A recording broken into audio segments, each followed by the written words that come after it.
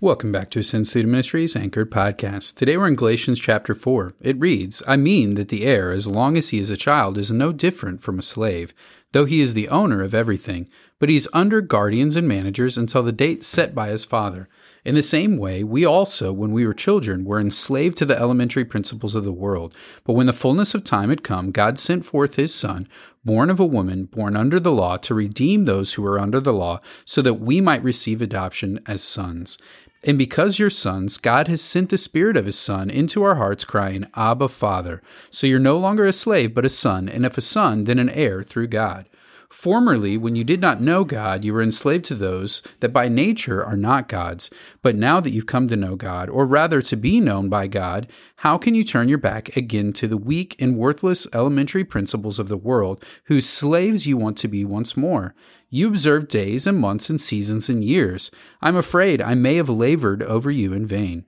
Brothers, I entreat you, become as I am, for I also have become as you are. You did me no wrong. You know it was because of bodily ailment that I preached the gospel to you at first. And though my condition was a trial to you, you did not scorn or despise me, but you received me as an angel of God, as Christ Jesus. What then has become of your blessedness? For I testify to you that if possible, you would have gouged out your eyes and given them to me. Have I then become your enemy by telling you the truth? They make much of you, but not for good purpose. They want to shut you out, that you may make much of them. It's always good to be made much of for a good purpose, and not only when I am present with you, my little children, for whom I am again in the anguish of childbirth until Christ is formed in you. I wish I could be present with you now and change my tone, for I am perplexed about you. Tell me, you who desire to be under the law, do you not listen to the law? For it is written that Abraham had 2 sons, one by a slave woman and one by a free woman. But the son of the slave was born according to the flesh, while the son of the free woman was born through promise.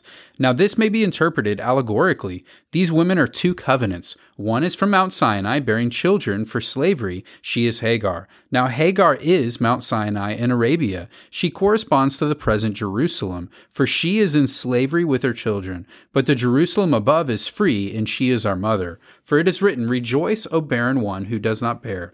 Break forth and cry aloud, you who are not in labor. For the children of the desolate one will be more than those of the one who has a husband. Now you, brothers, like Isaac, are children of promise. But just as at that time he who was born according to the flesh persecuted him who was born according to the Spirit, so also it is now. But what does the Scripture say? Cast out the slave woman and her son, for the son of the slave woman shall not inherit with the son of the free woman. So, brothers, we are not children of the slave, but of the free woman. All right, Jake, as we jump back in here in Galatians chapter 4, let's remember, hey, we're picking up here in a middle of his thought. So we need to remember what we left off yesterday talking about justification by faith. The heart of the gospel is what he's continuing to develop here. But as we walk through this passage, there's a lot of different things that we can get lost in. As he's talking about these illustrations, these mountains, these people, these covenants, how can we help our listeners to focus in on what is his main point here? What is the argument that he's trying to bring towards the Galatians that would benefit us in our understanding of the gospel as well? How can we focus in on that so that we don't get lost in everything else that's happening here? Yeah, so Paul is building off, as you said, the end of chapter 3 here, and going on into chapter 4. He's really trying to get the Galatians to see his argument that the law is no longer sufficient for faith.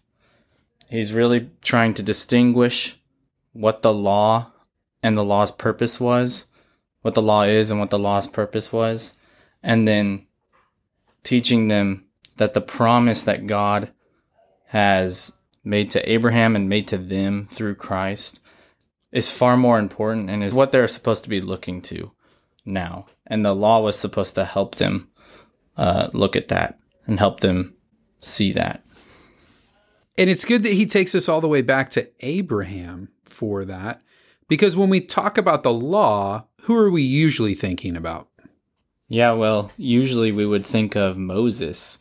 But what Paul is doing here is showing us that it was never about the law to begin with, and that he takes us to a story with Abraham and his wives, and his point in that is to show us that the promise from the Father was always the point and was always the purpose, that he was going to restore and redeem his people through his Son and through this promise that he gave to Abraham. Ultimately, we know what that promise looks like now, even though in the Old Testament they didn't. But the law, the purpose of it was really just to show them their need to rely on God and their need to trust in him because of how short they fell of it.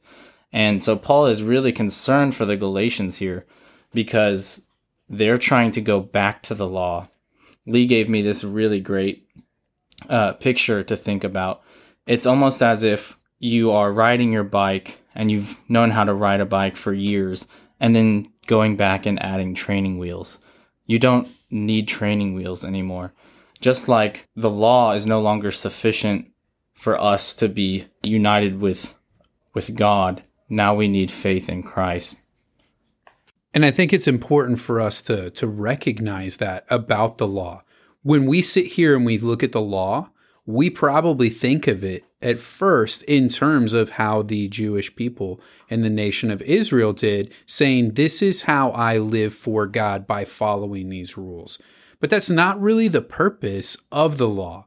The purpose of the law was to create in them a great need for their Savior, to display how great that need was, that they could never appease God or his wrath, that they could never gain his favor based upon their own actions. And it sets up and focuses them on the fact that they need Jesus. And that's why Paul is so shook by what's happening here in the Galatians' life, is he's like, hey, you guys have now experienced the blessings of the promise of God. Why are you going back to this? Why would you want to go back to the law? And that's what he really wants them to focus in on here. Yeah, and I think that this is why he uses the example of Hagar and Sarah. His point is to distinctly set apart the law and freedom, the law and grace. Hagar and her son Ishmael are the example of slavery, whereas Sarah and Isaac are the example of freedom through the promise of God. And that's what these people would have been picking up on, because they would have understood that Isaac was the heir to Abraham, whereas Ishmael, though he was still blessed by God, did not receive the full blessing. And so likewise, those who turn to the law do not receive the full blessing of freedom in Christ. Whereas the people who turn to Christ as their salvation, as their means of grace, they receive the full inheritance, the full blessing of being the Son of God. They are now heirs with Christ and seated with him in heaven. And that really brings us back full circle to how he opened the chapter, thinking about this inheritance that they have, and that they're, instead of taking the inheritance, they're taking the bondage of slavery. If you wanted to look at two opposite ends of the spectrum, to say, would you want to be a slave or would you want to be an heir that's inheriting a massive estate? Everyone is obviously going to say, make me the heir that's inheriting the estate. So why are you willingly choosing this slavery, knowing that it's going to create the condemnation and the bondage that you're trying to escape rather than the salvation that you desire? And so that's the big picture of what's going on here in Galatians chapter 4. That's the big thing that Paul is trying to get across to these people. And I do have another question I want us to really focus on here in our time. When we look back at verses 3 and 4, we see that it talks about how we were born enslaved to the elementary principles of the world, and the fullness of God's time comes to pass that brings us to Jesus coming into the earth. And so I want us to think about that fullness of time. Why did the law need to be around in the first place? Because if it wasn't going to actually save, why even have it be a part of the story? Clearly, God has some reason for the law. How can we begin to grasp its purpose and how it is a crucial part of the story for the nation of Israel and the true followers of Jesus, as well as us today? Yeah, so there's a few reasons I think that the law is necessary. One of the first things being just for us to understand that the Lord is holy and that he's completely set apart from the rest of this world, to understand like his justice and also his grace. But really, in the grand scheme of the story, I think the reason that we need the law is so that we realize that we could not have done it ourselves. If there was no law, if there was no way for us to understand right and wrong, we probably would have thought and probably would think that we could have been the one that died on the cross and that we could have lived perfectly. When so clearly by looking through the Old Testament and in our own lives, that's just not true. Yeah, and I don't think we have to look too far into the people that we meet in the Old Testament to see their imperfections, right?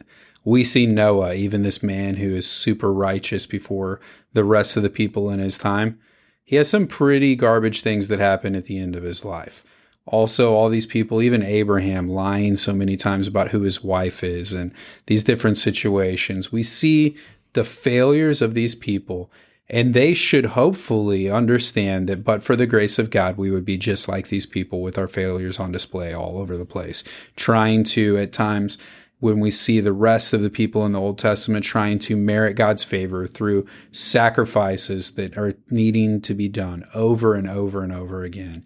And so we are blessed to live in a time where we have the fullness of the picture of faith to understand what God is desiring of us. And so hopefully we can center our minds on that today as we seek to not bring ourselves back into a situation where we desire to be in bondage, but instead to set us up to live in the freedom that comes in Christ. And that's what Paul's going to focus on in chapter 5 tomorrow. So as you reflect on this passage, as you think through different questions that you have, this is a passage that there could be a lot of questions coming up. Seek the answers to those questions. Surround yourself with people who can help you to answer those questions. Engage with others in conversation about how you're understanding and learning in God's word. And know today you are loved. You